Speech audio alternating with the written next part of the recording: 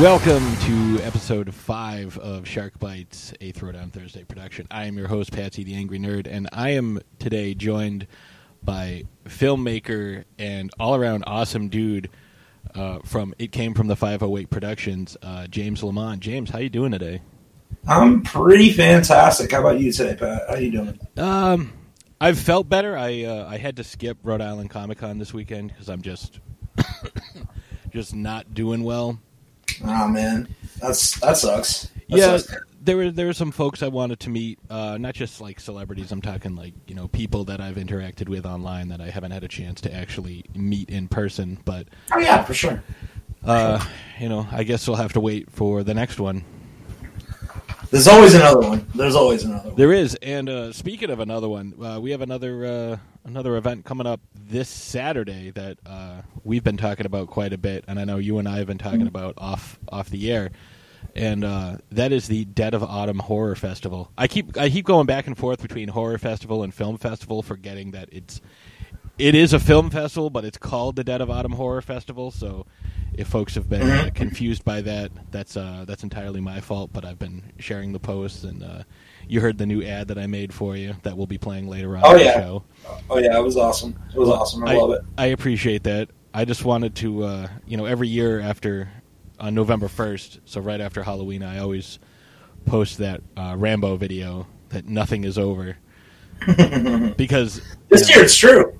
I mean, with us, like it says in the ad and on the event page, we live the horror life all year long. Mm-hmm. So indeed. So why don't you tell us a little bit about who you are, what it is that you do, and what Dead of Autumn means to you? Okay. So as Pat said, I'm James Lamont. I am the head son of a bitch in charge. It Came From the 508 Productions, for lack of a better term. I make horror movies, really, is what it comes down to. Hopefully people like them.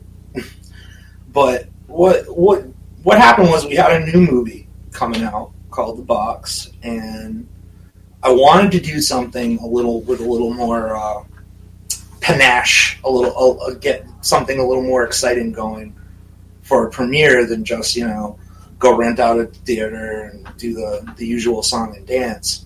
So, I mean, we've made a ton of, I don't even want to say colleagues, friends. We've made a bunch of friends in our local, New England horror film community. And I basically just came down to, well, why don't we just bring everybody along? And that's basically what Dead of Autumn is. We're getting 10 films for $10. 2 world premieres from us. We are also premiering Jeremy Joseph Aruta's Strawberry Lane that night. And it's just going to be a great time because another thing that I was really adamant about was this was a unique experience. We're bringing a little bit of the convention vibe. We're bringing the film festival vibe. There's arcade games. There's a full bar. It's just something, it wanted something that was more engaging on a wider scale than just your usual film festival. And I think we're pulling it off. It certainly looks awesome. And it's going to be I think this is going to be a really fun time. And the most important thing to me about Dead of Autumn is audience-centric. It's very important to us that people come in and have a good time. No matter what they're doing, they have a good time. If you're bored at Dead of Autumn, I think you're lying. Basically is what it comes down to. Now, for the folks who are unfamiliar, this is going to be held at Platinum City Gaming, and that is a really fun venue. We had a little event there, the Halloween Happenings, put on by BMG Events, who is also helping put this on. Yes. When Ashes and I walked in, we saw this place, there are VR pods for various games. They have every console you can think of, bubble hockey. There was a a goddamn bounce house in there. Like, I don't think that's going to be up for the film festival. No, it won't. But just to give you an idea of like the type of environment you're walking into, it's a lot of fun. It's a big enough space, but it's also at the same time it's intimate enough where, you know, you're not going to have to worry about, you know, hearing or having a good sight line. One of the things that I think is really cool, like you said, you know, it's 10 films for $10. But these aren't feature-length films. You know, the majority of these are shorts because, you know, we don't want people thinking that they have to sit there for 20 hours. No, absolutely. I mean, not. that would be a hell of a deal. But no, I think the longest film is The Box, and that clocks in around what, 35 minutes or so. About 36, and we are the longest.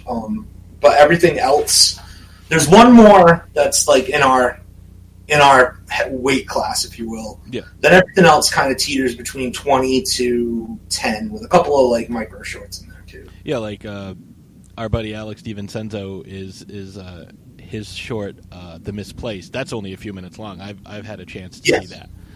Yes.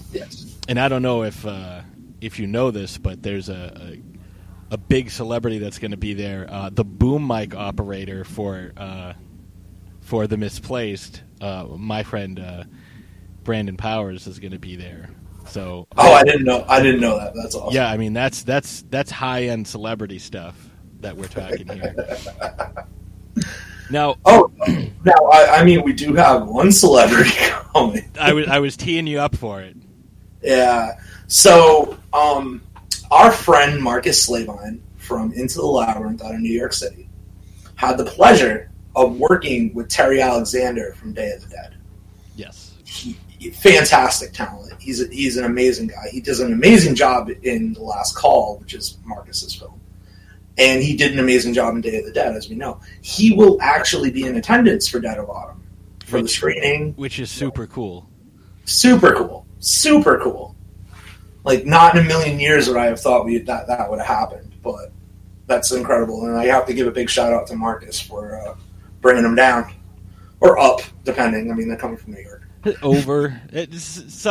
Bringing them to the show.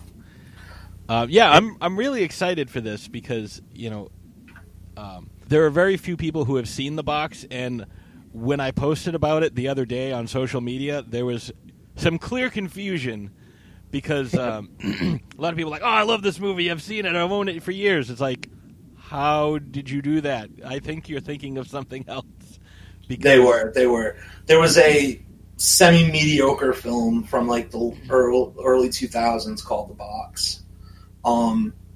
I feel like our film was different enough, I think, that we could definitely differentiate, especially with like the promotional art and stuff like that. So I wasn't really too worried about that. But yeah, I mean, some people are going to be like, oh, I saw that, and it was great. And it's like, wait, no, I don't think you've seen this one. Right. And that's what I kept saying to people. I'm like, how have you seen this? Like, did you... Because you just released the Blu-rays at Rock and Shock. Yeah. That was very small. Very small. And if you didn't buy them at Rock and Shock, you haven't seen the movie yet. No, it's not anywhere right now. Right. On purpose, obviously. Right. And I mean, we really just did the Blu-rays for Rock and Shock for our friends from out of town that weren't going to be there for Dead of Autumn, and like for you guys, and you know, stuff like that, so people could get it and actually get their hands on it if they weren't going to make it to Dead of Autumn, because there were some people we knew absolutely were not going to make it. Right. So yeah, it's tough, especially with, you know, October and November.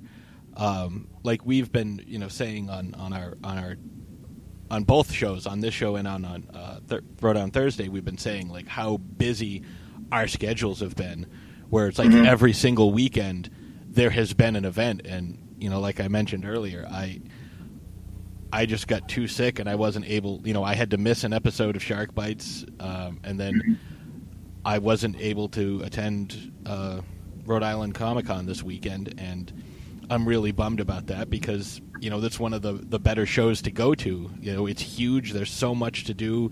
I always run into people that I don't get to see all that often. And there were some folks I was looking forward to meeting, and I just didn't have a chance because I couldn't do it.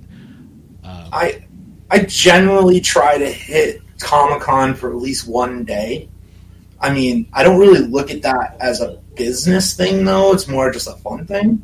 See, I look at it as 50-50 because I get a lot of content from there, and I try to talk to as many people as I can. Visit some of the vendors. Basically the same stuff that I like to do at Rock and Shock. And that's how I've met so many different people. And there are. I couldn't do it. I slept till 2 p.m. yesterday. Yeah. It's tough, especially this time of year. Coming right off of October, October's tough. Especially, I mean, anybody in this gig, anybody in the horror community is usually by Halloween is pretty Halloweened out. Yeah, you're pretty wiped out. I mean, and so we've got, this coming weekend on the 9th, we've got, the Dead of Autumn. And then next week is Super Mega Fest. And the week after that, we've got another event. It's totally not a cult meeting. And then the week after that, it's, Thanksgiving and Black Friday, and we have a concert that weekend.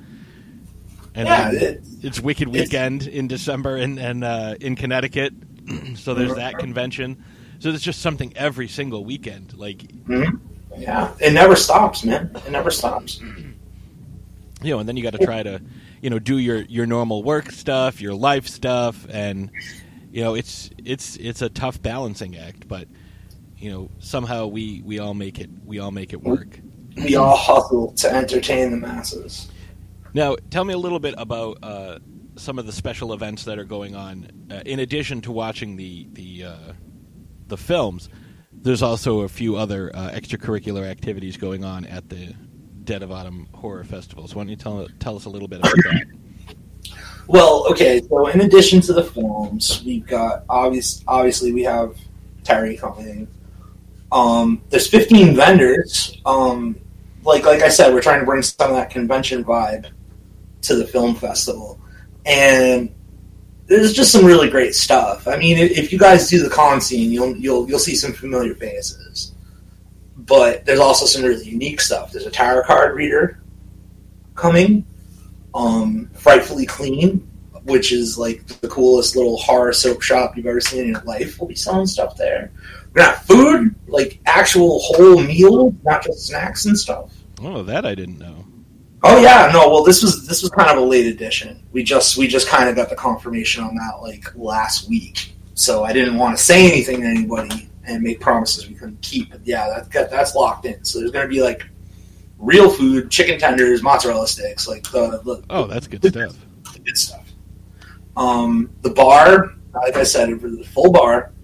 Bunch of drink specials going on. The games, I mean, Christ, this is every console you could possibly imagine. There's going to be a photo op area if people want to go for that. Trying to think. Well, I have the list up here for who the vendors are. So obviously, it came from the 508 Productions. Obviously. Yeah, I'll be selling my stuff. I mean, yeah, shirts, movies. Because you've also got One Last Kill, which is the first. The box is the second movie in the Ties That Bind series. Yes. So don't call it a sequel. It's a series of films. Yeah. So they're all tied together by a common thread. So you've got One Last Kill, then you've got the box, and then you've got another film that I would say pre-production. Super pre-production. Yes. Let's call it super pre-production. But the final, the finale, if you will. Yeah. So there's you guys, there's Happenstance Horror Festival, Boombastic Films, Mad Z Productions, Lockbridge Productions, Throwdown Thursday Podcast. I hear they're pretty great. They're cool people. I like them. It's great. You should have them on the show. I should. That would be an interesting conversation. Paintlands, Viking Creative Studios, Aaron Wuchik, who we know him. We were actually located right next to him at Scaricon.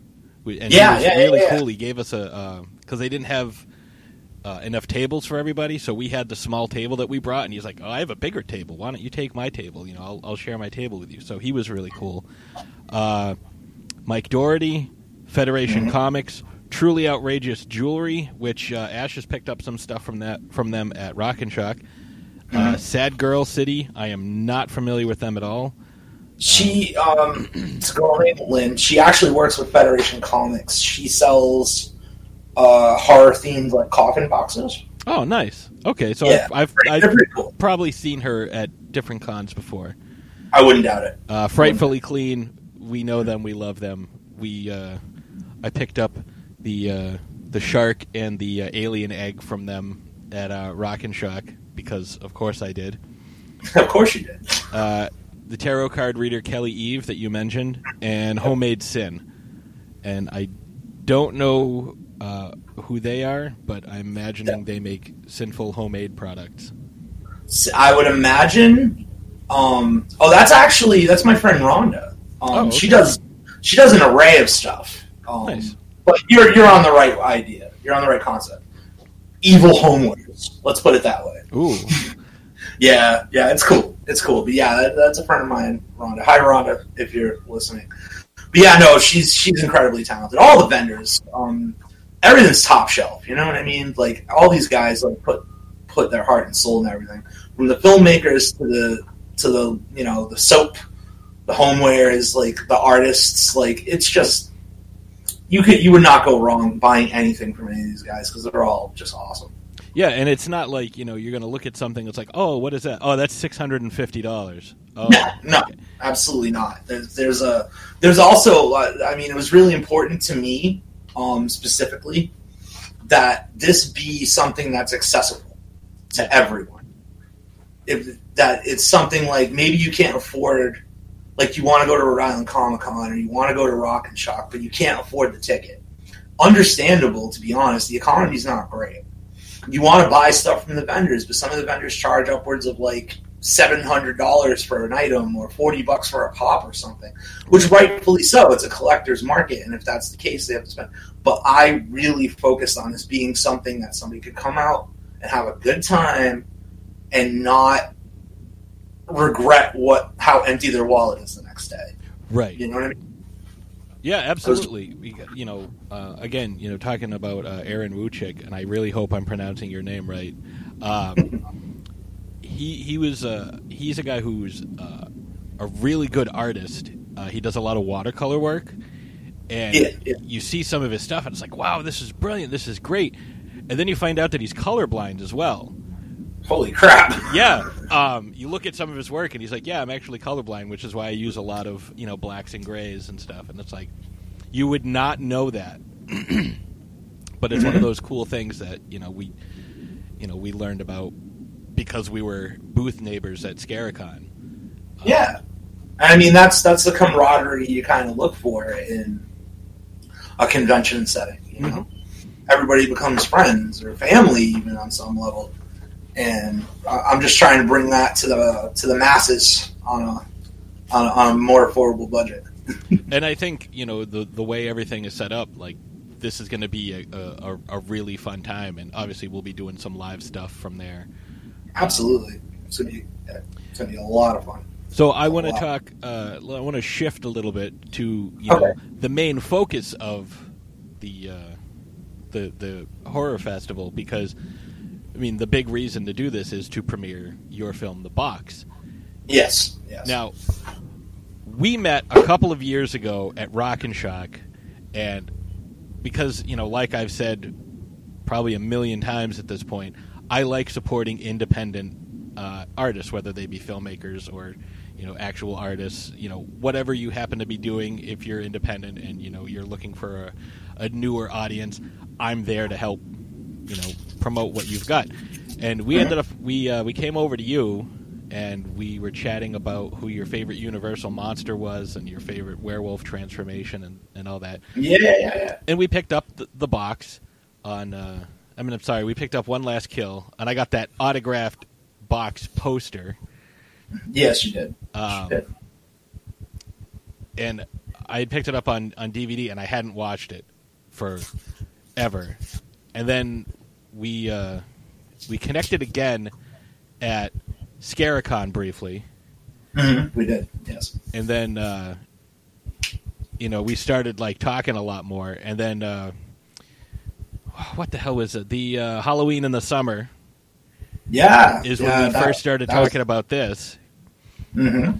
And, indeed. This was already kind of in the oven. Yeah. Halloween in the Summer.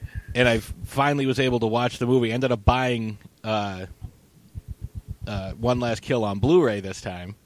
Yes. I like having multiple copies of various films. So I finally got a chance to watch it, and I really liked it. I was really looking forward to seeing the box, and we finally just watched the box over the weekend because we'd been watching a lot of stuff specifically for the podcast. So we finally got a chance to watch it, and I really liked it. Like, you were able to pack a lot of storytelling elements into a 35, 36-minute film. Yes. Like, it was something like, I've seen movies where they have, like similar elements or, similar story beats, but they take so long and pad out the story with so much, just fluff, superfluous bullshit. Yes, for lack of a better word, yes. I agree. Superfluous bullshit. And it's just like, it doesn't make any sense. It's like, why is this here? You could cut this out. And it's like, well, but if I cut it out, it's not a feature-length film. It's like, all right, well, if you're not going for feature-length in the first place, then it doesn't matter. If you're just trying to tell a good story, then just tell the good story. But I guess... That's... Go ahead. No, but I was going to say that's exactly it. The length is irrelevant, right? Because I hope so. A lot of... The length to me, the length of our films is irrelevant. Oh, length of films, okay. Yeah. What we do is we shoot, and we shoot and shoot and shoot, and we shoot as much as we can. And then later on, a lot of that falls to the wayside in the editing room because it doesn't work, or we just don't like it, or whatever. It's not about... Because a lot of people, and it's the name of the game. They're trying to get into the festivals. They're trying to get their stuff in front of people that want to pick it up to buy it. I don't give a shit. I'm releasing my own stuff anyway. Mm-hmm. You know what I mean? So if somebody's like, "Oh, it's too long to go into my festival," okay, don't play it. I don't care. I'm still going to tell a good story. Like, I want to give people a full 3-act sandwich, so to speak, if you will. And if it's not playing to, because I couldn't care less what other filmmakers think, or what the suits in Hollywood think, or anything else. I care about what my audience thinks, right? And I want to give them a good experience for their money. And, so that's what that comes down to. And I completely agree. One of the things I was gonna say about these bigger films, these bigger horror films, where they have to pad stuff out, it's because they have to hit a certain length of the movie. You have to get certain things put in there. You have product placements. You have make sure that this actor gets enough screen time, and make sure that person does this. We have to be able to market it to China, like all that. If you're an independent filmmaker, you don't have to worry about that. But at the same time, you don't have quite the same budget that these bigger guys have either. So there are trade-offs. I will say one of my favorite shots of the film, without because we don't want to spoil anything about this. I don't even want to get into plot details. Yeah, I don't want to even maybe some general stuff, but the scene, the montage scene on the cliff, the way that was shot. Yeah. I was impressed with the way that was shot. I like that. Now, did you use a drone for that? That was actually 100% drone. Yeah. Okay. What happened there was, and I'll be completely honest with you, I did not actually direct that scene. That was 100% second unit with my DOP Paul. He directed the whole thing. I was AD that day, actually, because I can't fly the damn drone. That's fair. So basically we just gave it a setup, and we told Bob to do some insanity stuff, just some insane stuff on a cliff. and Paul really just knocked that out of the park. He completely killed it. Oh, it worked. It worked really well. Yeah, it looked so awesome. It really did. The final cut. That was actually the hardest scene in the movie to decide on a final cut for it, because we had come up with about 5 versions of it before then, before we decided on the final. And Paul and I were like, it was just too much fun. We were like, oh, we can make it better. We can make it better. It looks too cool. We can do better. And yeah, it ended up the final we finally decided on a final version about like 2 weeks before we were putting it together for the Blu-ray. So yeah, without giving anything away, I would qualify this by saying it was like Rocky meets the Lost Boys. That's exactly what we were going for, Patrick. That's perfect. That is perfect description. That was the entire thought process behind the science of making that shot. Those shots. It was Rocky meets the Lost Boys. That's perfect. And that's it works. Exactly. It works so well, especially like the scene directly following that, and it's like, oh, well, maybe I should have done some things differently here. I mean, the goal with the movie, without spoiling it too much, really was to take some conventions that we've seen a lot of times and just spin them on their ear. And just really what you expect to happen is not what happens at all. Yeah, this is a good way of subverting expectations, because there were a couple things. Obviously, you've got some of the tropes where, you know, you have these people that are like, oh, I found this. You know, what should I do with it? Oh, I know. I'll bring it inside. And, I don't think we should open this. Oh, you know what? Let's open this. Yeah, I mean, every horror movie, I don't care what horror movie it is, every horror movie starts with a stupid decision. Yeah. It's the truth. I mean, even stuff that's considered a masterpiece, like The Exorcist. Don't play with the Ouija board. Don't play with the Ouija board. Like, that was your bad decision. And then Captain Howdy has a whole hootenanny with you. So every horror movie has a bad decision. It's unavoidable, really, unless you're incredibly gifted on some level.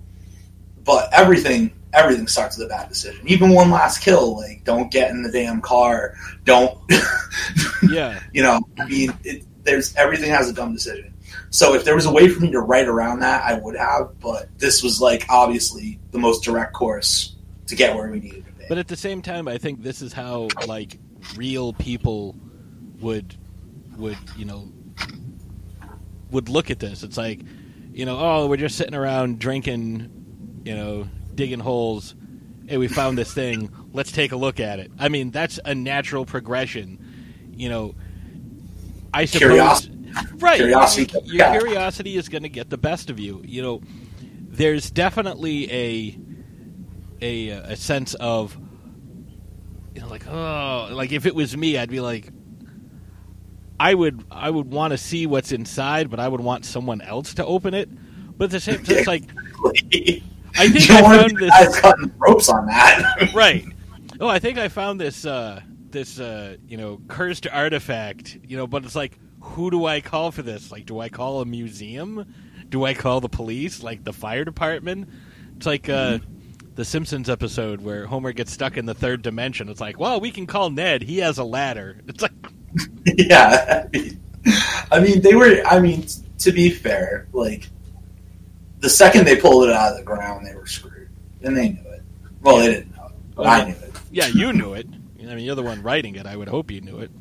Yeah, but I mean, the smart choice would have been like, okay, that's really creepy. I'm just going to bury that again. Like, but I mean, every horror movie has a stupid choice. That's that's. Sometimes more than one. Sometimes more than one. But I tried to limit this one to just the one. Yeah. I like the fact that it really shows the depth of.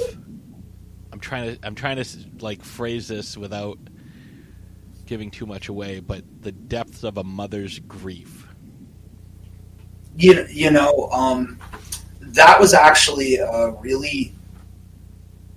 was actually kind of personal for me. And I think it kind of goes for everybody that like writes or directs or whatever. There has to be a personal spin on it that hooks you as a writer. And basically what happened was when I was 10 years old, my younger brother actually passed on, and he was 8 years old. So I've actually had that observance of what that looks like, and I kind of tapped into it a little bit to take this story forward. And I mean, this if my mom's listening to this, this one was for you, Mom, because it was a painful, obviously very painful time for us, but I was able to hopefully turn this into something, make art out of something horrible. Did you? But there was something very personal about that. I wanted to show the true pain behind something like that kind of loss. Did you find it to be cathartic in any way? Oh yeah. There was some stuff in there that, particularly Roland. Yep. His helplessness of observing his wife in that way. That's me, man. That was me when I was 8. I just not having a clue of how to help. So there was some definite catharsis in the creation of the Roland character for me in that. So sorry, did this just get heavy? My bad. No. That's fine. Okay. I was going to ask if this, if there was something that where this came from, what the vision was originally, because it's like you said, it's not a sequel to One Last Kill, but there's there are thematic elements to it that kind of tie the two together. Hence and actual physical elements too. If you've got a sharp eye and you've seen One Last Kill, you'll definitely see things in the film that definitely weave them together. And I do want to talk about the performance that the actors turned in, because it was really good. Like having met, I think, most of these folks on more than one occasion, it's really cool to see how different they are on screen. But there are, I think, some of the personality sprinkled in a little bit to some of the interactions that they have. Oh, for sure. There's a level of chemistry, especially between Erica and Dan. Mm-hmm. I was thinking Erica specifically. You can't pay for it. You know what I mean? There's just like that level of like, we've been in this together for 4 years now. There's just that familiarity that just kind of brings it together, which is exactly why I cast Dan and Erica as husband and wife, because they have that familiarity with each other. They have that shorthand because they did a whole other movie with me already with One Last Kill. Right. And I thought that, while they did a nice job in the first one, I think they did a better job in this one, but I think that just comes from experience. For sure. There's some experience. And I also think that The Box is a much more, how do I word this, emotionally flexible piece. Yeah. I feel like One Last Kill, my one argument with the writing in that film was that it was, and it's a critique of myself and just the delivery. It was a really one note kind of experience. It's good, don't get me wrong, but there's not a lot of emotional depth that these characters go into, with the exception of the lead, Carl. Everyone else already has their agenda mapped out, so you don't get that. You get a lot of anger, but you don't get Dan and Erica are doing like emotional gymnastics in The Box. Yes. In comparison.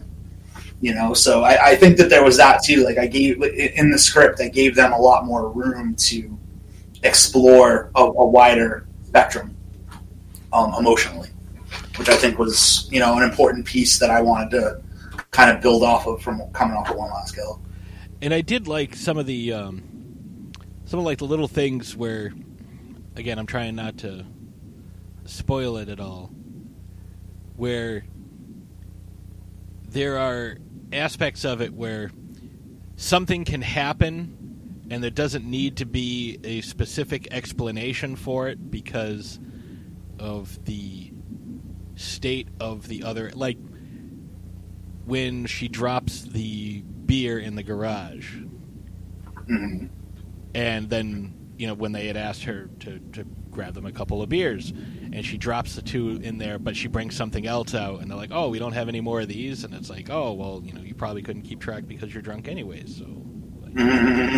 Yeah. So there's really no need to explain that. It's like, oh, well, I don't know what just happened that was weird. I'll just clean this up and nobody else needs to know about it, and no one's going to ask about it because they're not going to be paying attention, which I thought was a nice touch. It's, to me, it's getting rid of that superfluous bullshit like we were just talking about. Mm-hmm. It's like, do you address the broken beer bottles after you've broken them? No, they're broken. They're gone. Obviously, she came back out with 2 other beers. She cleaned them up. Right. Like, you don't have to dance around that stuff. And that's the filler kind of stuff we were just talking about, where people are trying to pad it to get to be a feature. And it's unnecessary. I think it's a much more streamlined kind of storytelling, what we did with the box, for sure. I like the fact that you don't have to go right out and spoon feed the audience to let them know what's going on. If you tell a good story, people are going to know what's going on. Absolutely. I agree. So, while you're like, oh, well, I don't get this part, or I don't understand why this person did this, by the time the end of the movie rolls around, you're like, okay, now I get that. And I didn't need it, force-fed to me because, I'm a 4-year-old child and I don't understand, nuances and plot complexities. So I appreciated that part of the film. It's tough, trying to talk about this without getting into specifics because we're trying to do spoiler free, right? We're trying to be spoiler free because we're still a few days out from the premiere and whatnot. I mean, we can come back and we can do a deep dive on this. Oh yeah, absolutely, and we're certainly going to talk about it, on Saturday. Oh yeah, for sure. What I would say though is my style of writing and directing is you said you appreciate not being spoon fed. Well, so do I. Mm-hmm. As an audience goer, I don't want, and I feel like horror, aside from the blockbuster popcorn stuff, horror is a huge offender for this. They lay it all out for you. They lay it all out for you in the first half hour. The plot never gets. There's no more complexity to the film. There's no layering of your storytelling. It's literally, okay, we've got this one story beat. A perfect example, The Nun, which I felt was an awful film, but it's literally just that whole movie is just, oh, The Nun, super spooky, and that's it. That's all you get, and that's pretty much what Hollywood horror is for the most part. I really try to live by the idea that my audience is smarter than people give them credit for in most films, and I feel like most people that watch them appreciate that, and I feel that's important to me, that I don't spoon feed everyone every plot detail right away. Yeah, and I agree with that, because if you're being told everything that's going on in the movie, mm-hmm. you're not. How do you enjoy something like that? I don't know. There has to be some kind of mystery to the things, and there has to be. I've always felt that, the person who did it best is probably Lovecraft, because a lot of the creatures that, he talks about can't be described, because if you look at them, you go insane. And so you're trying to come up with your own definition as to what is this creature? What is this, because as soon as you name or show whatever the monster is, it's either going to work or it's not going to work for other people. If you're a big burly guy and home invasion movies don't scare you, then showing that the person, rattling around in the walls is just some guy, well, then you're not going to be scared. But if it turns out it's some sort of malevolent spirit, well, that's a lot harder to fight. Mm-hmm. Mm-hmm. And it really plays to a to me there's two types of fear. There's your specific fears, like if you have tryptophobia or you're arachnophobic, mm-hmm. or that's not really something that I feel like it's very dangerous to play with in films, because you're only going to really speak to a specific audience. Right. But if you create an air of question, of uncertainty, you will eventually evoke some dread out of people. There will be some anxiousness to, like, oh my god, what's going to happen next? But you have to, there's a dance there. You have to be very, very careful about how you approach that, and you have to keep The Box, if I would say anything, it's a movie that keeps you consistently off balance. You never know what's coming around the corner. I agree to that. That sounds right. And I mean, once you catch that once you weave this tapestry, when you finally do deliver what it is, it doesn't matter because the audience is already hooked. Right. They're already scared out of their damn. Well, maybe not scared out of their damn minds, but they're definitely already like, oh my god, And that's why I approached some of the things in the film that I did the way that I did, and didn't say it and didn't show my hand. Because I mean, you get little glimpses of things, and you get some clues, but you don't see anything until the very end. Mm-hmm. Mm-hmm. And at that point, it doesn't matter what you thought. And I'm going to say that the makeup and special effects work were very well done in this as well.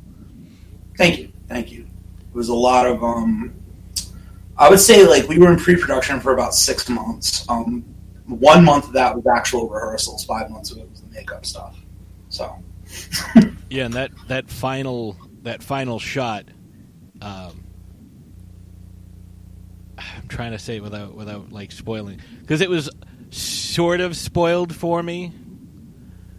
Not really, but I'm trying to say it. It's one thing when you see like makeup and prosthetics and special effects work, and you're like, oh, that's really well done. But if you know the person that is the subject and you don't recognize them, that to me is a win. Yeah. And I think I know who you're talking about, man. Yeah. Yeah, she was a trooper. We'll just put it that way. She let us put her through some pretty rancid hell to get her to look like that. Yeah, and it worked. It worked really well. And the next time I see her, I will have to make sure I impress that upon her. Like, it worked. You done good. It was effective. It was definitely effective. Yeah. And especially, I had made a conscious decision, not rather late in the post-production process. I had made the conscious decision that I never wanted you to see her talk. Not that there was any fault of hers in her performance or anything, but I felt like if her voice was disembodied and she didn't speak, it created even more of a what is going on here kind of vibe. Yeah. It creates even more unsettlingness to it, if you will. So yeah, I think that was also part of it. And I mean, A+ to Tegan Mendel, who did all of that voiceover work and did a lot some of our B-reel stuff to play Chrissy, the child, because she did an incredible job with a lot of that voiceover stuff. So yeah, it's definitely one of these films where you see one and then you see the next one and you're like, okay, now I need to watch both of these back to back, rewatch them, and like watch for little clues, watch for subtleties and things like that mm-hmm. You don't always get from lower budget independent filmmakers. No. Usually it's like, let's just tell this quick standalone story. It's a 6-minute short, and we're good. But now with the two of these together, it's, because of the connections between them, and I'm very interested to see what you do with the next one as well, for many different reasons. But we will, we'll see how the story kind of all wraps up, and you can step back and see the whole picture. So yes. The goal for me with The Ties That Bind was, and really a lot of it's touching on notes that I think are familiar to people and important. There's loss, there's family, there's the things that can rip families apart. I mean, One Last Kill was a parable for addiction. Mm-hmm. Box, it's definitely the grief process. It's very, the horror in my films is very rooted in reality. No matter how far out of reality we may actually go, it'll always stay in that, because it's really like the true monsters are always going to be people, and real horror will always be delivered by people. And to me, like, keeping it centered on that is the most important thing, and that's really what The Ties That Bind is all about. No matter where we go with whatever films are involved, it'll always be rooted in those kinds of horrors. And I think that is the best type of horror. If it's something that somebody can relate to and, look at something a certain way. Mm-hmm. Yeah. See, it's interesting, like, 3-4 years ago now, when we were first dancing around with One Last Kill, and I told my guys, I was like, if we hook them with One Last Kill, if we get them in that very real setting, for the most part, I mean, not to spoil anything for anybody, for the most part, very real setting. If we get them with that, and then we just get it progressively to be so far out of reality, but still keeping that core concept to our creative mythos, we're going to scare the absolute shit out of people. Can I swear? Oh, yeah. We're going to scare the absolute shit out of people. And so far, so good. So far, so good. I'm happy so far. Yeah, I would say you've done really well. Like I said, I've seen a lot of independent horror films, and there are times where people have a plot line that hinges on something that it's just so wrong and makes no sense. Mm-hmm. And this is something that would take a 10-second Google search to fix. It's like you hinged your entire mythology on something that is easily fact-checked and easily, wrong. I don't understand how you could nobody on set was like, hey, these two things don't go together, combining mythologies. If you were like, oh yes, Jesus is the god of the sun in Greek mythology, it's like, it's no, they really no. But something like that, how do you? I know it's low budget, but everyone has a phone and it only takes 2 seconds to Google. Well, the thing about us, or me, I should say, actually, and my creative team in general, Erica, Dan, the guys that make the props, do the hair and makeup, we research extensively about just about every little detail of everything. I would say for The Ties That Bind as a whole, I have about 1,000 pages of mythology written at home as a reference Bible. No, I can't do this. Yes, I can do that. Honestly, 1,000 pages. Oh, I believe it. But what I tried to do more so with the box than One Last Kill, but really what I'm trying to do is harken back to a different kind of storytelling. Very gothic kind of horror, even though it's in a very modernized setting. And a lot of that is researching old ancient myths and horrors from the time a time far, far in the past, kind of taking it back old school. Like, for One Last Kill, I got a lot of comparisons to like some very contemporary films like Fight Club, Henry, Portrait of the Serial Killer. I was like, nah, man, that's Dr. Jekyll and Mr. Hyde. And people just kind of sit back and go, wait, what? And then they think about it for a second, like, holy shit, it is. Like, that's to me, like, there's something lost in modern storytelling and trying to be too homogenized and too off your center and just having a very general, like you're saying, easily fact searchable plot hinge, like, and it just ruins it. Right. I wanted something deep. I wanted something that we had to dig deep for and find, and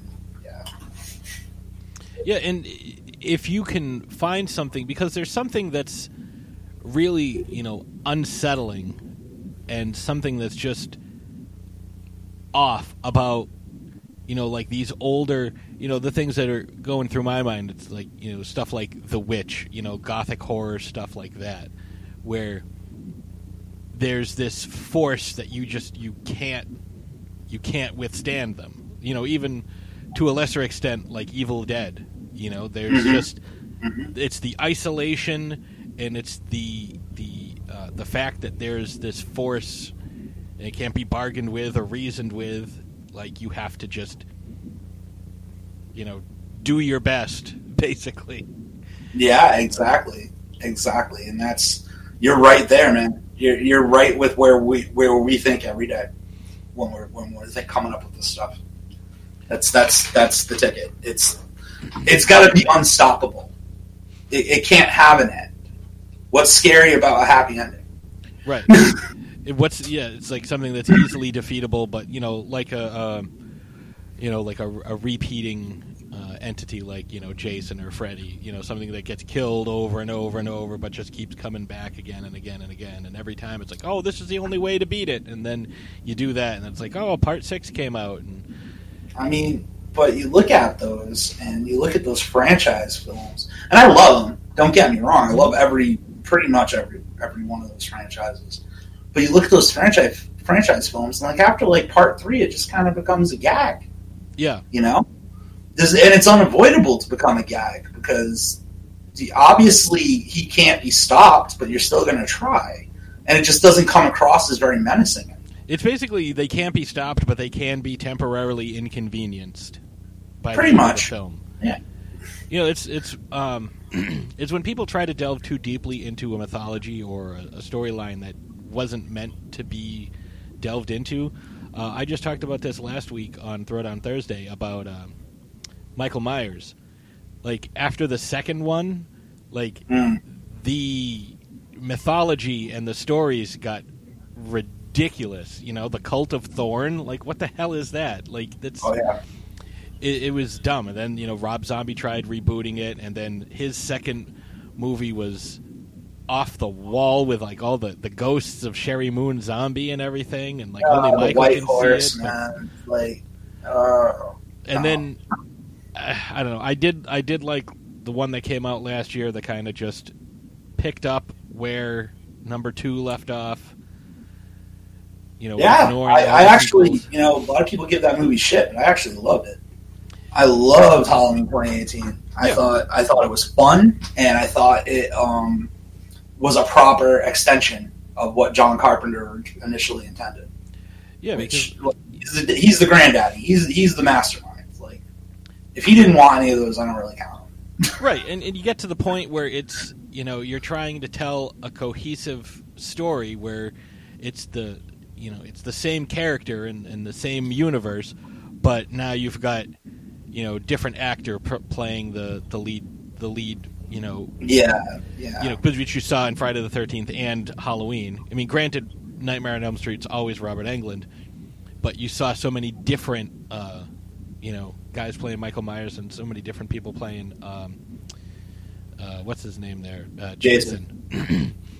And in addition to that, not only do you have different actors who are bringing different aspects of their own personality and their own take on the character, you have different writers, you have different directors, the casts are all different, so you're straying further and further away from this vision. Like, this is John Carpenter and Deborah Hill. This is what they thought.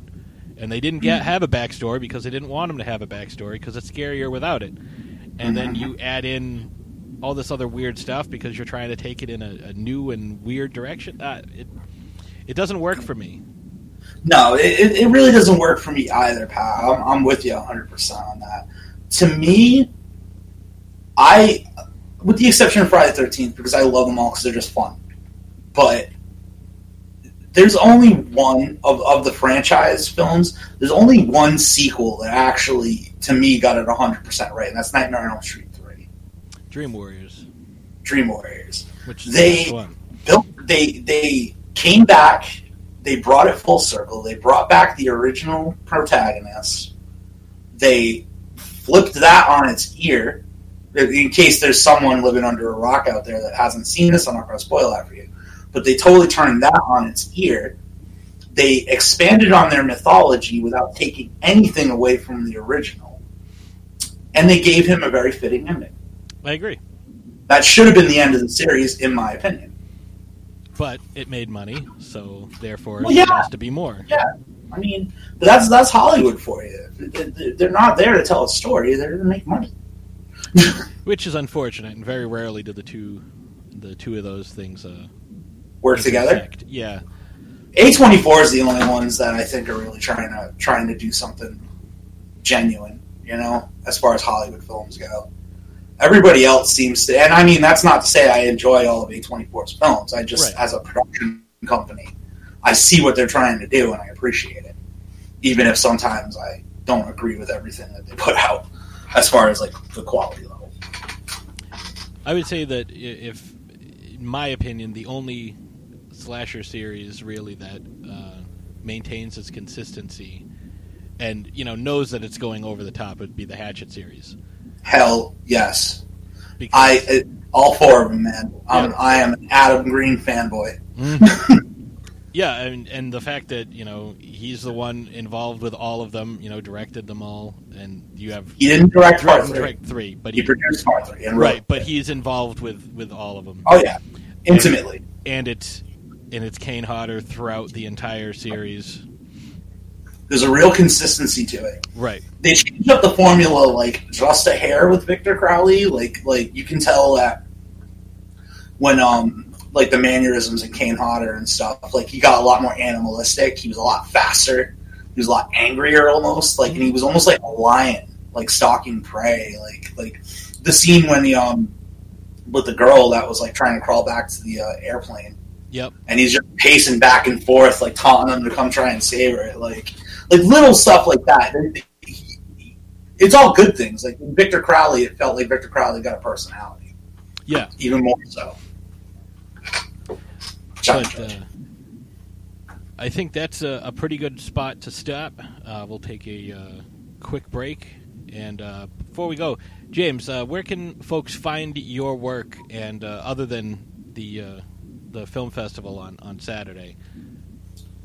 Well, later on this year, but hopefully before the end of the year, I should say, we will be launching our first and only direct sales site. It came from the 508.com. That's not quite there yet, but if you contact us through itcamefromthe508@gmail.com or directly message us on our Facebook page, we can get some stuff out to you. We're having a little bit of a difficulty getting the online stuff set up, but it is coming. So itcamefromthe508.com will be coming later this year. Awesome. And obviously, you have the Facebook page. Facebook page, Instagram.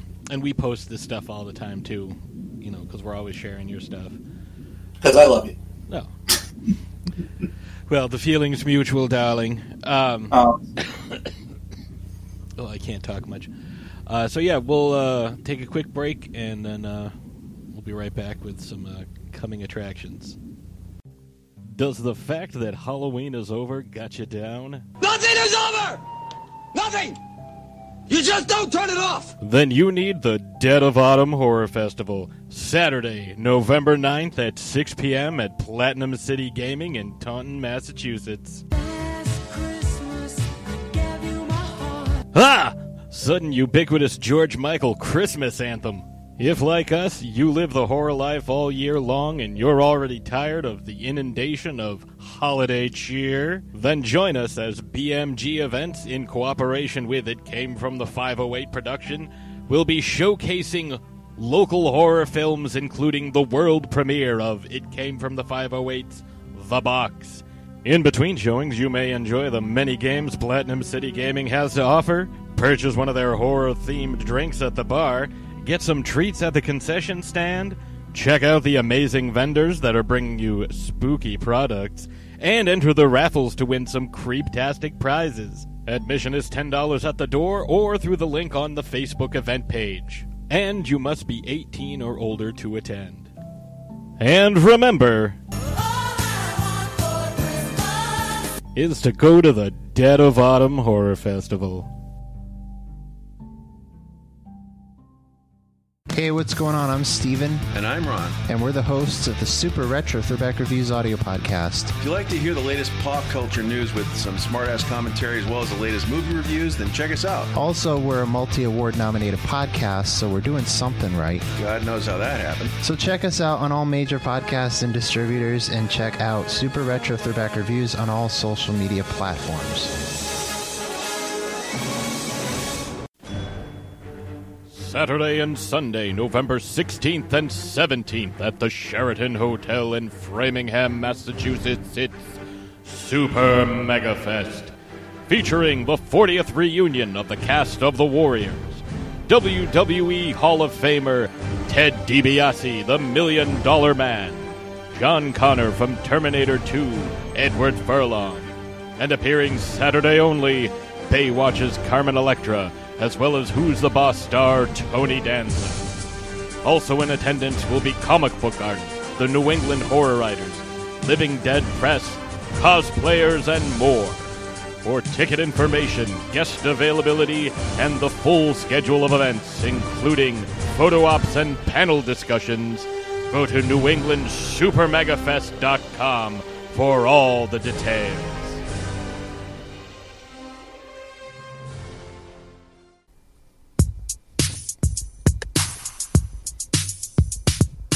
Patrick Ray Hall in the motherfucking house. Patrick Ray Hall in the motherfucking house. Patrick Ray Hall in the motherfucking house. Patrick Ray Hall in the motherfucking house. Let him know this is where you're at. This is the part where Dynamo rap. You're gonna need a bigger boat. And I am back. I hope you enjoyed that conversation that I had with James, because it pretty much cost me my voice. I am straining fairly hard right now to even sound halfway decent. So, yeah, I'm sure you heard the coughing. I couldn't quite edit everything out, but I tried. I did my best. Please don't shout at me. But yeah, we will be, both of us, James and I, will both be at the Dead of Autumn Horror Festival this Saturday, November 9th. If you are in the Taunton area, or you are, maybe not in the area, but you're very interested in coming to the event, please do so. It starts at 6 o'clock. Like I said, James said, there's 10 films. There's going to be a bunch of trailers. There's games. There's all kinds of awesome stuff. You heard the ad that I just ran for the new post-Halloween Dead of Autumn ad. So do yourself a favor. If you can make it, come down. It's going to be a really good time. There's going to be some amazing vendors, amazing people that are just in the creative industries, we'll call it. Because it's not just filmmakers. There's a lot of people who do a lot of different things, be it cosplay or, special effects. Like, it's not just the film industry, but there's a lot of very talented people who are going to be there. And, come meet some actors, meet some directors, meet some writers, meet some creative people. It's going to be an awesome time. So there's going to be that, and then the following week, next week, the 16th and 17th, we will, of course, as you heard from the other ad, we will be at Super Mega Fest, which is going to be so great. I really can't wait for Super Mega Fest because Ashes and I are actually we just bought VIP tickets today for the VIP after party with the Warriors, so it's going to be super cool. I'm very excited to see how my dad reacts to meeting these guys. Luckily for me, I've met most of the guys that are going to be there. There's a few people I haven't met. I got to make sure I have them sign my poster that has 4 or 5 signatures on it already. But I'm going to have everybody else sign it too because I'm very, very excited for this. But I think I'm most excited to see, my dad react to seeing the Warriors because he's the one who introduced us to the Warriors. And if you are a fan of the Warriors, that movie is something that is near and dear to my heart, and we will actually be covering that on Throwdown Thursday next week. This week's episode, however, we're very lucky to be joined by Corey from the Canopy, who we just did a guest spot on his show with him and Evil Corny a couple weeks ago, and he's going to be joining us. We're actually recording this this week, so this week's episode that'll come out in 2 days. It is going to be on Harriet Tubman. We're finally getting around to our historical figures and the difference between the story that we know and the story that pop culture shows us. And in the case of Harriet Tubman, there is a lot more than what you were taught in school. So definitely tune in for that one because that's going to be a really awesome episode. And I had a lot of fun researching this. I learned a lot, and that's the thing that I find to be the most advantageous and the thing that really I look forward to when doing these types of episodes is learning stuff and finding out new things that I didn't know before. As far as this show goes, this coming Sunday, I'm going to be joined by Tim Jones of the Sour Grapes comic, who we've chatted with before, and he does an awesome job with his comic. Definitely check it out. It's Sour Grapes by Tim Jones. It's fantastic. There's a lot of sarcasm in it, which is obviously right up my alley. A lot of wordplay. Definitely check it out. Do yourself a favor. It'll fast become one of your favorite comic strips. We'll also be joined by Ian Wallace of Amalgamania, and we will also be joined by Adam Gumby from East Coast Games. East Coast Gaming. Sorry, I'm fading fast here. By the time we got home, it's very late right now, so I'm trying to remember everybody off the top of my head. But we are going to be discussing The Mandalorian. We're going to be giving you our thoughts and predictions on the Disney Plus show that will drop the same day as that episode, November 12th. So be on the lookout for that next week because that one's going to be a lot of fun. I think it's going to be a little bit longer than our standard episode here. But I think with that being said, I'm going to go ahead and wrap this episode up. But before I do, obviously, because this is Shark Bites, I have to give you a shark fact. And this week we're going to go with the fear of sharks because a lot of people are afraid of sharks. And the term for the fear of sharks, the phobia of sharks, is Selacophobia. I'm not exactly sure the pronunciation, but it's Selacho phobia. Selacophobia. It could be pronounced a number of different ways. I'll leave that up to you. And with that being said, just remember, here at Shark Bites, I am the host and I am the podcaster, but you are my channel.